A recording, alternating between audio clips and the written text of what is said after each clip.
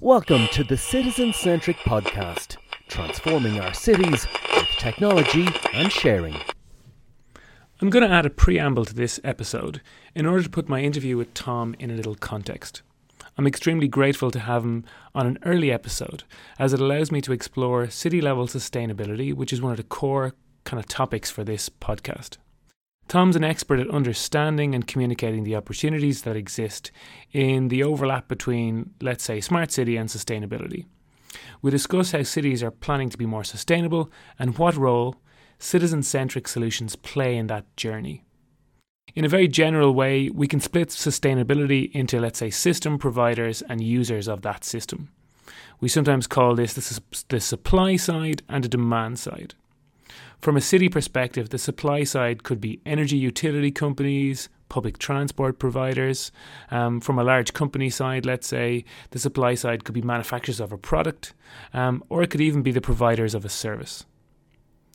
In smart city discussions, the users or citizens are often split into two categories, who are the political actors and the consumers of a service. The political actors are the citizens that engage with the city government by attending town hall meetings, completing surveys, signing petitions, this kind of thing. The consumers are the people that use the local services, such as the buses or the parks or the libraries. From time to time, I try to nudge Tom away from talking about the system dynamics and more towards the citizens who are, let's say, consuming the services locally. But from his point of view, the main tasks and opportunities are on the system side.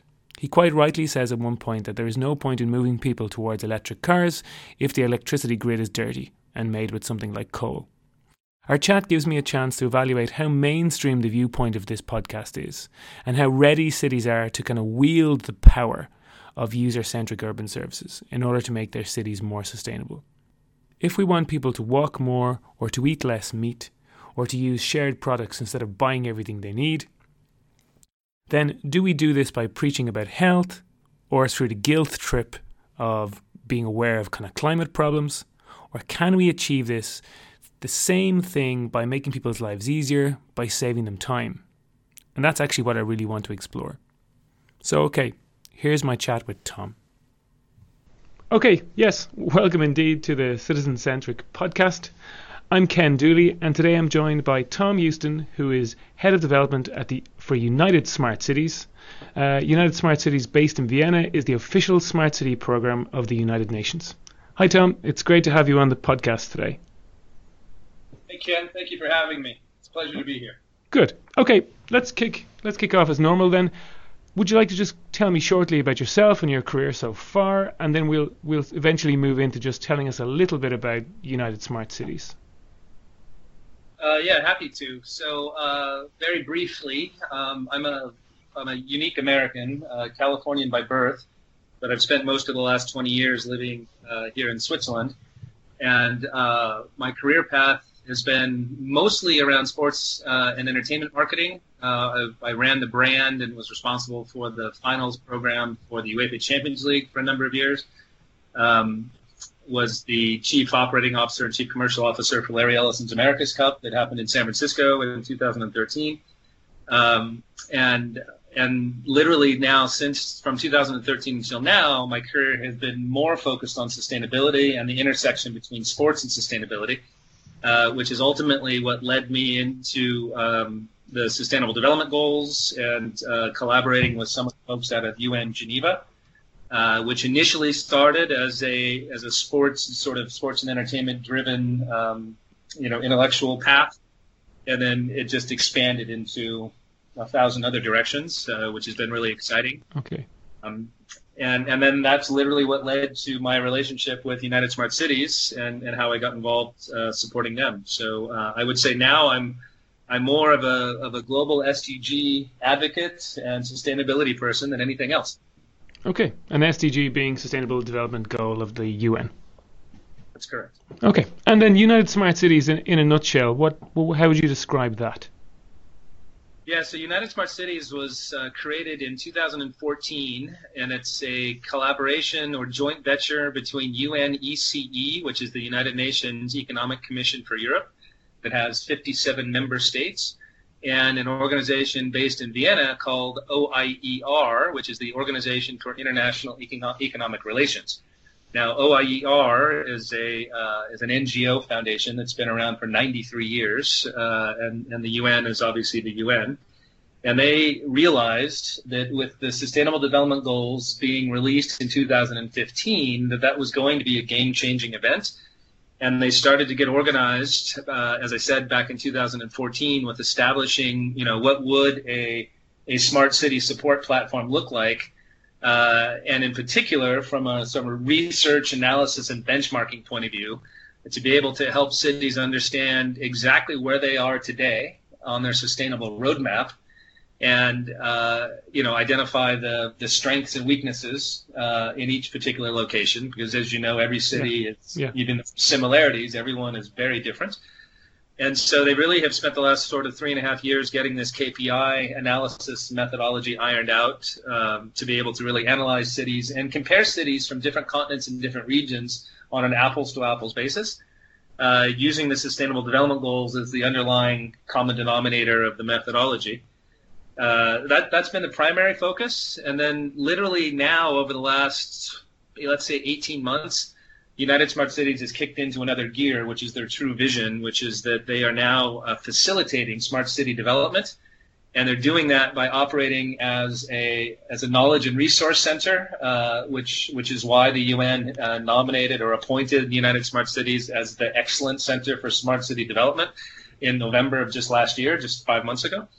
And we're acting now as a catalyst to, number one, help the cities identify the issues or the projects or the topics that need to be focused on, that need to be a priority from a sustainability point of view, and then bring together all of the world's leading solutions providers. And it doesn't have to be massive companies. Of course, there are big companies as well, but it could also be medium and even small, startup companies. Basically, any organization that truly has a forward-thinking sustainable solution that can help the world reach the Sustainable Development Goals, regardless of what the topic is. If we can deploy those solutions against the problems that we identify as we're analyzing cities around the world, then we literally become like the smart city marketplace, where we match the best, most innovative solutions with the most pressing and imminent challenges. And then we play the third role then of also facilitating or supporting the financing piece of bringing the funding together so that these projects will actually happen. Okay. United Smart Cities will be measured by how successful we are in initiating projects, specific projects that are actually helping cities transform into sustainable infrastructures and technologies. Okay, and I've actually worked on a number of kind of energy and sustainability focused kind of EU projects with many different countries. I get the challenges, different climates, different cultures, maybe even different kind of investment points of view. Some countries really don't have a lot to invest and need to do a lot, and some other countries really are being quite ambitious. So I get the challenge. If we go back to the development goal around smart cities. The kind of statement is make cities and human settlements inclusive, safe, resilient, and sustainable. What does that mean from your point of view? And if you want to tie it down a bit more, what does it mean from a kind of developed city like Helsinki, if you want to even tie it from that perspective? Yeah, if you look at the data, the projections are that by 2050, 70% of all people on Earth will be living and working in a city. Which means that existing cities are going to experience continued growth, and we already see the pressures on cities of all sizes, small, medium, and large. They're constantly expanding, and that really places quite a significant stress on city planners to stay ahead of the curve and try to figure out, okay, how are we going to serve, this ever-growing, population of people that are, living in our community, and the key to what you just said is, quality of life is going to be created by how well city planners are able to transform their infrastructures into sustainable solutions.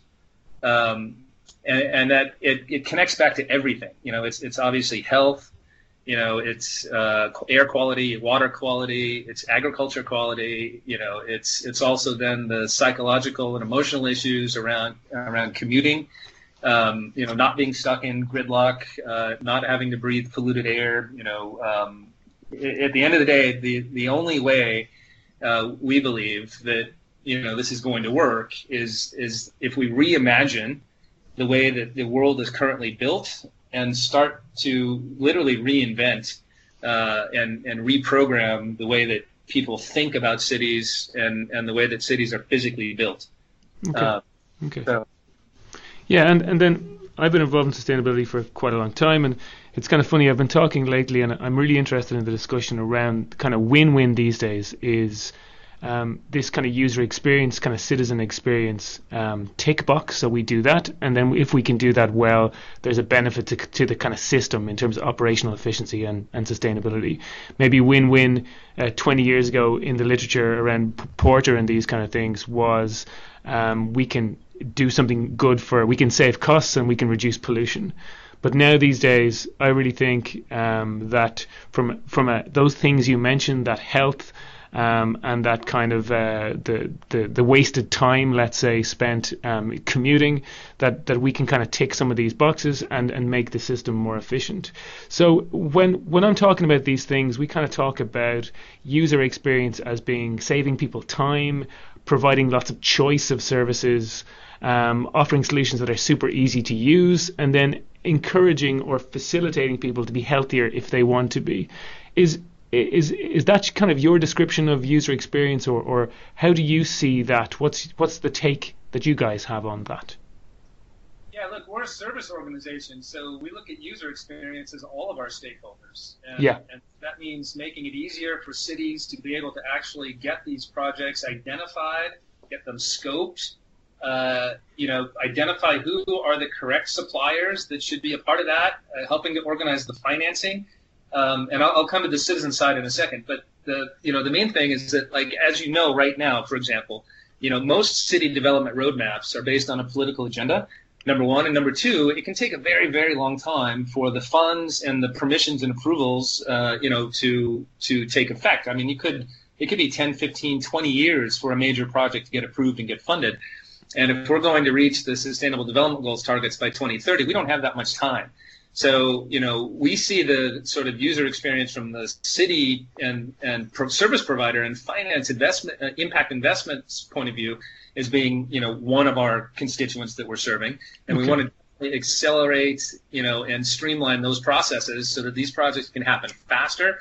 If they have to involve, a combination of public and private partnership, so be it. And then conversely, on the citizen side, you are absolutely correct that when people understand what's going on in their own backyard is when they start to actually sit up and pay attention, right? Like, if you stop the average person on the street and say, hey, can I talk to you about sustainability? Most people are going to walk right by you. Yeah. So, we look at it like, if you want to engage people and really get them to be involved, right, and get them to be motivated and engaged, first of all, you've got to communicate with them in a way that they want to be communicated with. And number two, it's got to be local. It's got to be relevant. People have to see how that impacts their daily life, so that we're not talking about something that's like, the mythical, like them. They are working on it, right? Like global warming. Oh, yeah, they are working on it. Well, who's they?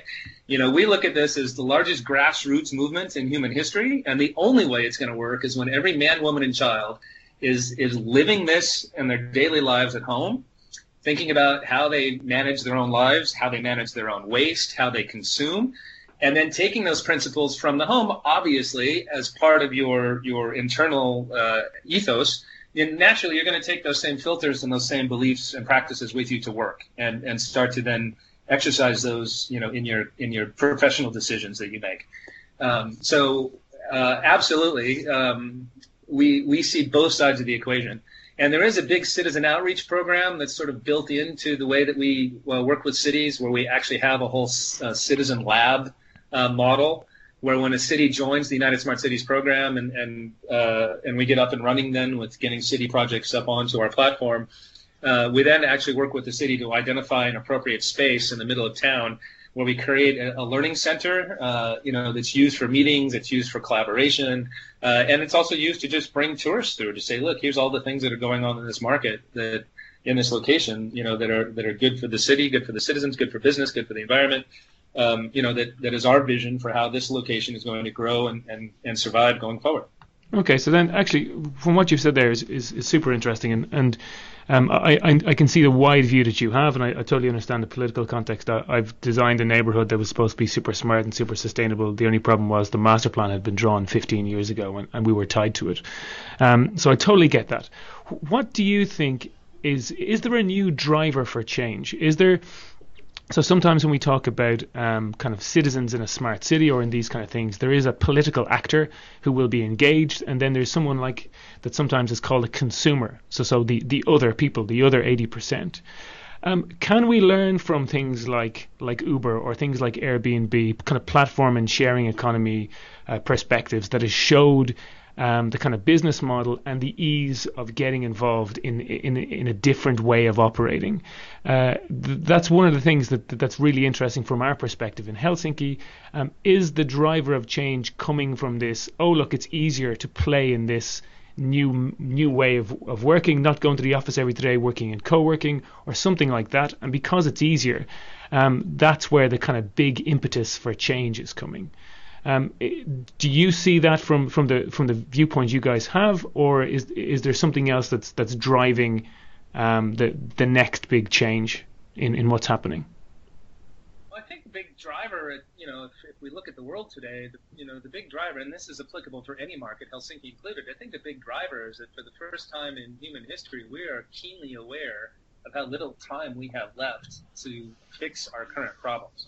Obviously climate, gets most of the attention, and frankly, you can have at least half of the Sustainable Development Goals somehow ultimately wrapped back into climate. And so the driver is literally, number one, it's from a negative point of view. It's just simply fear and necessity, right? If we continue going the way we are, we're about to drive humanity right over a cliff.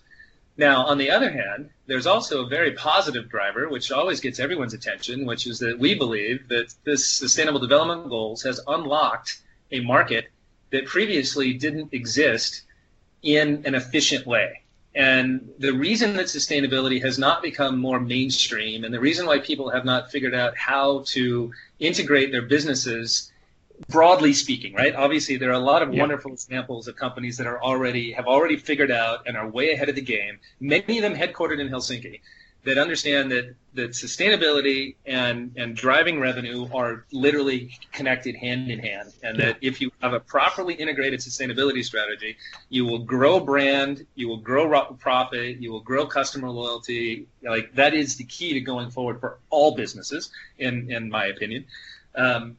But at the end of the day, what we're looking for now, it's efficiencies, right? So we're looking for smarter, better ways to do things that are not going to hurt the planet. And guess what? 9 times out of 10, I would even say 10 times out of 10, those new solutions unlock unbelievable new economic opportunity, and at the exact same time start to deliver measurable, independently verifiable positive impacts, as opposed to what we have today in the status quo, which is that most organizations have some kind of sustainability presence or some sort of a statement, but how much of it is really done because organizations feel that they have to, and how much of it is being done because they legitimately actually feel that way, right? Yeah. And so we're getting into an era of accountability and transparency when it comes to sustainability actions from entities. Now, that doesn't matter if it's coming from a city or if it's coming from a corporate or a university.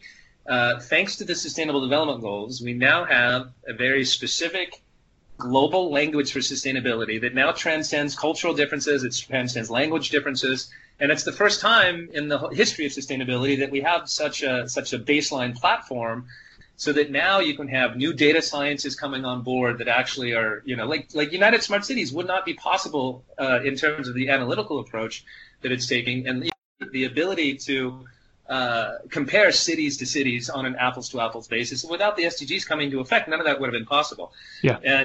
And so that whole data science is now exploding across the board. I mean, it's happening from an investment point of view in the financial markets, where the SDGs are becoming a wonderful filter for how to actually pick stocks more effectively and decide which companies should be supported with investments and growth dollars, all the way down to deciding, like our approach, which projects in a city should be engaged. What are the priority projects from a sustainability point of view, not necessarily from a political point of view, so that we can, again, achieve all of these results faster. So it's a very, very exciting time from the way that we look at life, because I say it's the biggest economic opportunity in human history right now, today.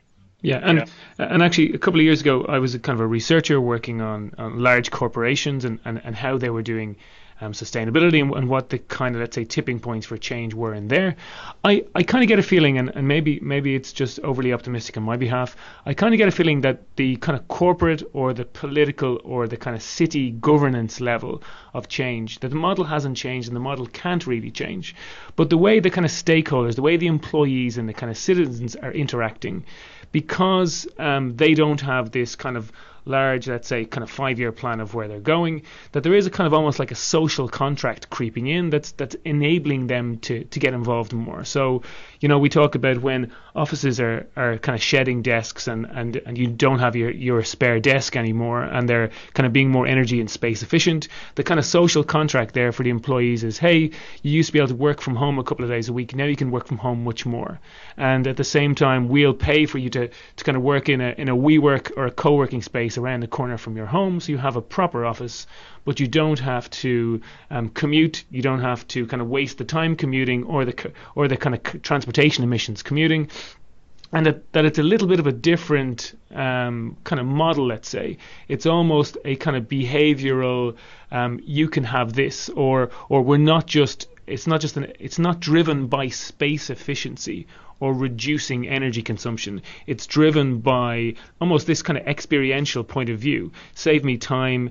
You can walk to your neighborhood co-working space. Hey, it's good to know some of your neighbors, and we talk about health and well-being quite a lot. And there's a new kind of perspective around social inclusion, meaning kind of reducing loneliness and getting to know people around your local area is a kind of really good thing.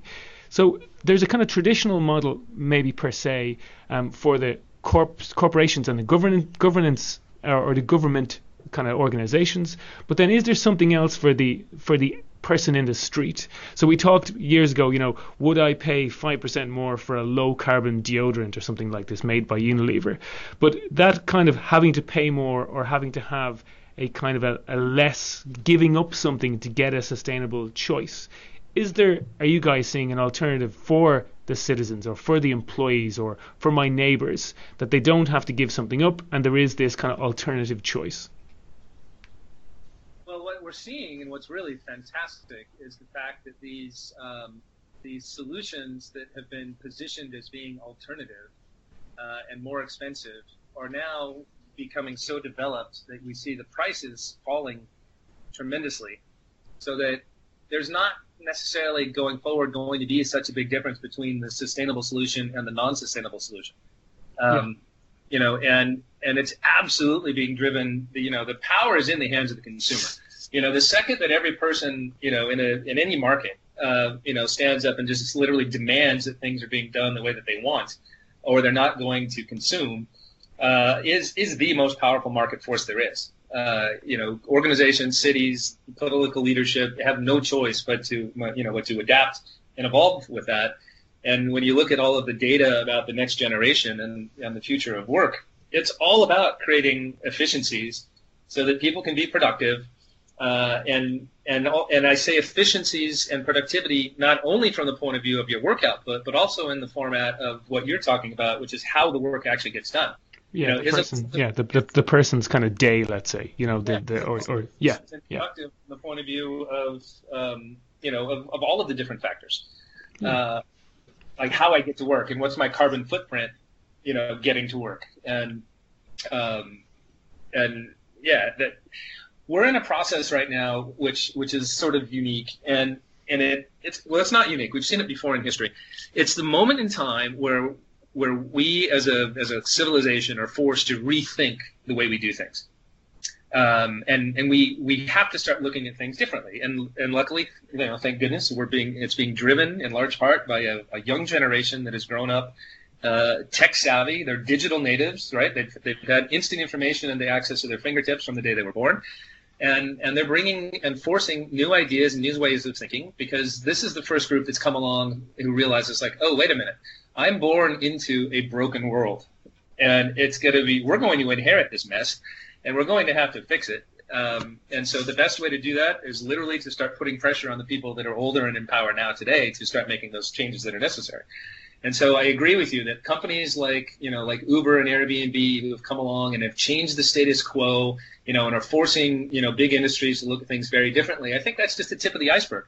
I think the companies of the future that are going to have tremendous scalable success are the ones that are going to be looking ahead constantly, 10, 15, 20 years, and making their investment decisions and their business models, fit that accordingly, fitting that vision today.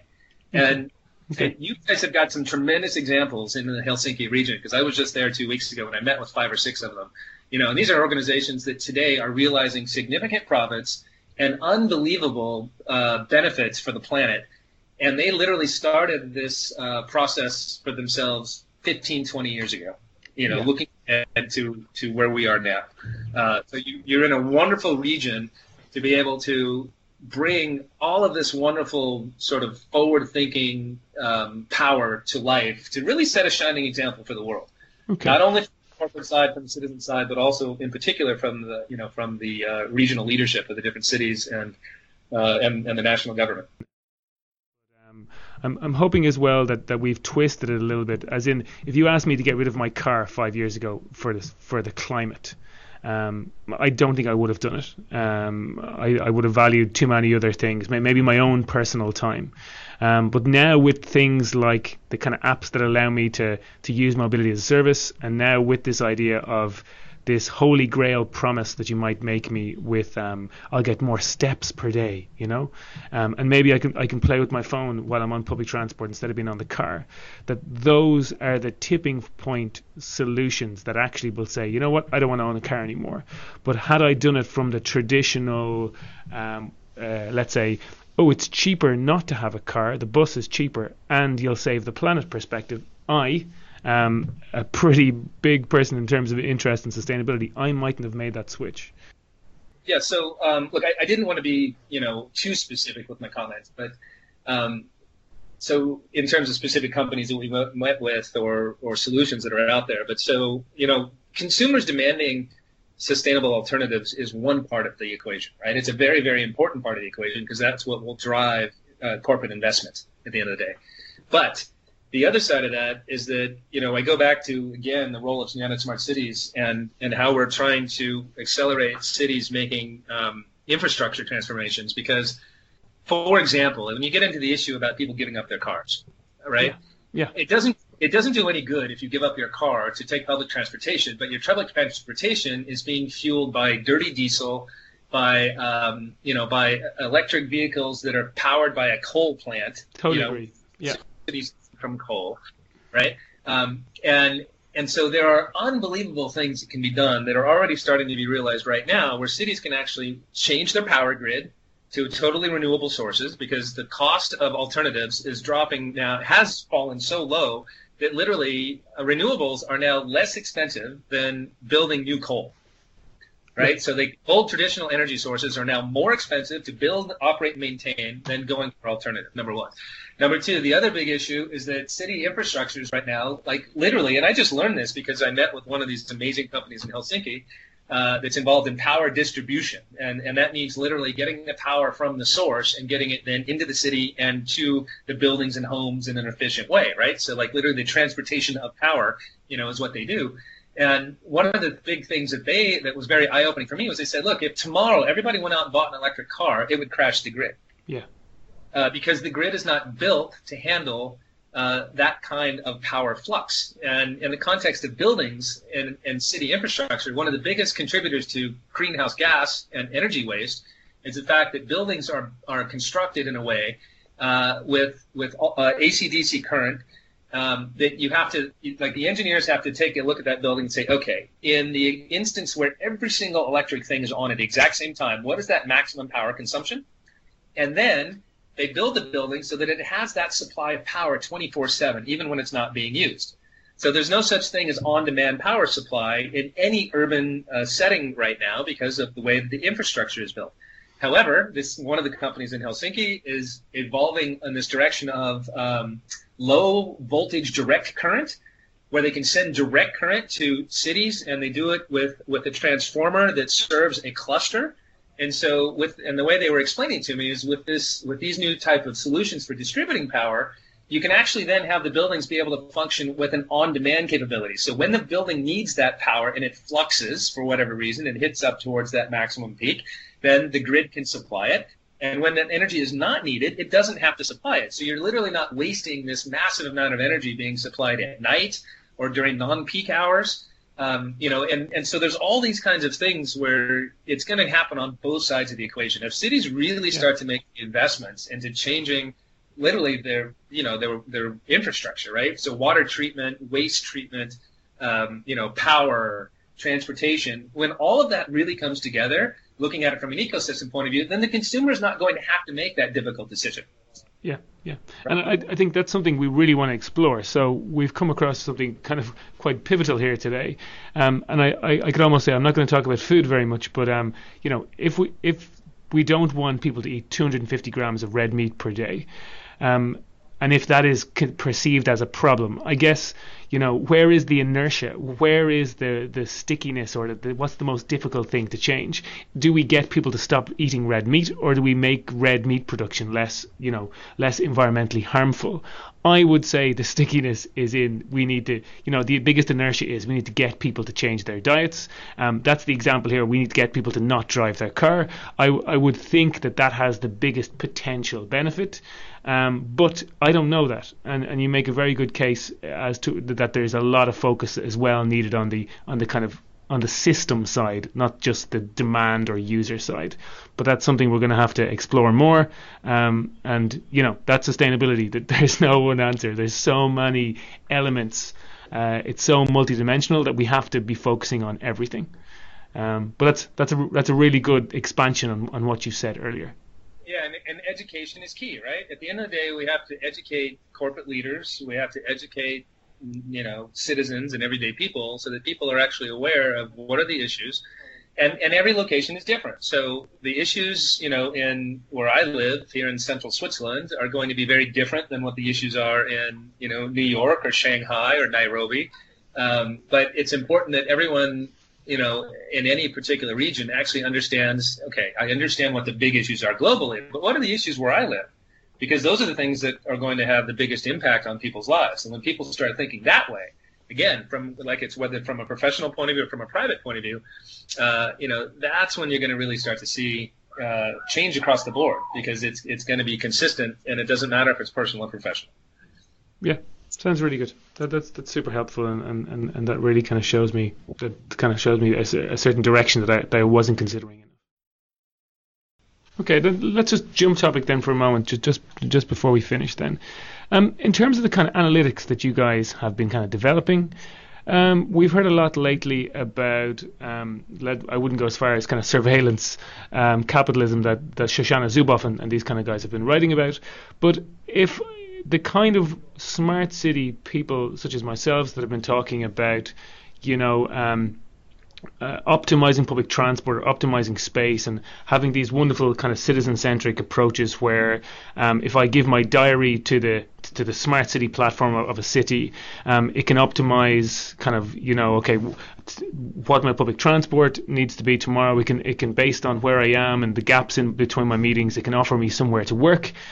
Based on my preferences of kind of lunch restaurants as well, it can even recommend somewhere for me to have lunch that day, and maybe it can even kind of tell me which co-working spaces around the city my buddies are working in, so that as I spend 2 or 3 hours working in between meetings, I can kind of hang around with those guys or something like that.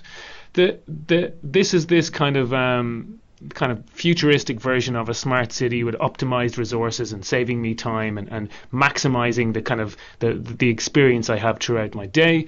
Where do you feel that fits with regards to some of the kind of data security elements or some of the kind of the negative elements that could be provided around that? Is someone like a kind of public entity like United Smart Cities or like a UN or like a city government?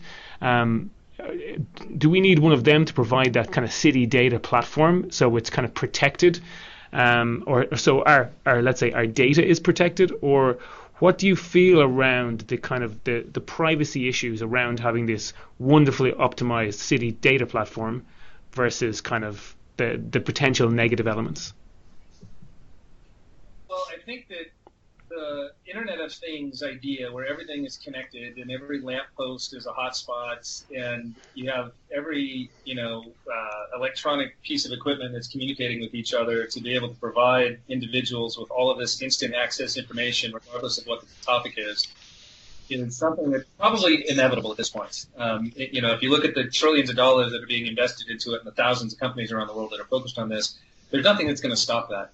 I think the things that are truly innovative when it comes to data security and privacy and when information is, shared and when information is not shared, to a certain extent is going to be based on, one, the fact that this new generation is going to be looking at that issue very differently than we do. They might not care as much as we do, because they're just happy to have the service. And of course I share my data. That's just how it is, right? And then on the other hand, then you look at things like blockchain that, are still early, but are very promising in their potential of having decentralized databases that are not able to be hacked.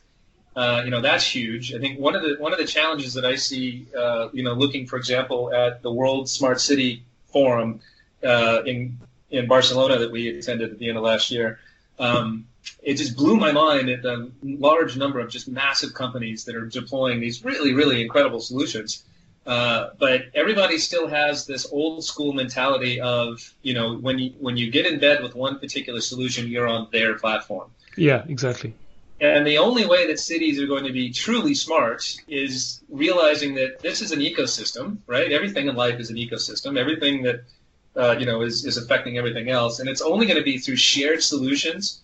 And when companies start to figure out how to, effectively share data to allow these different systems to work together smartly without creating a nightmare for city administrators or city planners where you've got 47 different competing platforms that all have to be individually managed, that all have their own individual code and processes. Yeah. I think it's still the Wild West. It's too early to say how that's going to come together, but for me the solution is that, or not the solution, but I think we're going to have to get to at some point is going to be the way where a city planner can literally choose to work with any solutions provider, no matter who they are, big or small, and that data integration for that service is going to be so easy and so seamless that it's not going to require, a whole army of people to figure out how to plug that into any one city's particular infrastructure or a particular digital platform. It's really almost getting to the point where not only open source, open code, but then the idea of open database is going to have to somehow be the solution. Okay. It's almost like the old competition between, Blu-ray and DVD, right? I see all of these solutions that are all very similar, and everybody's, running for this, multi-trillion-dollar gold rush that's envisioned. And somehow data integration is the only way that's actually going to be realized, in my opinion. Okay, sounds really good. And some people can ask their parents what a DVD or a Blu-ray is later on. Yeah, that's an old man reference. No problem. That's perfect. Thanks very much, Tom. That's been hugely illuminating, and I wish you all the luck at United Smart Cities. That's great. Thank you. If anybody wants any more information, you can go on to unitedsmartcities.org. Okay, perfect. Thanks very much again, Tom. Thank you. Thank you for listening to the Citizen Centric Podcast, transforming our cities with technology and sharing.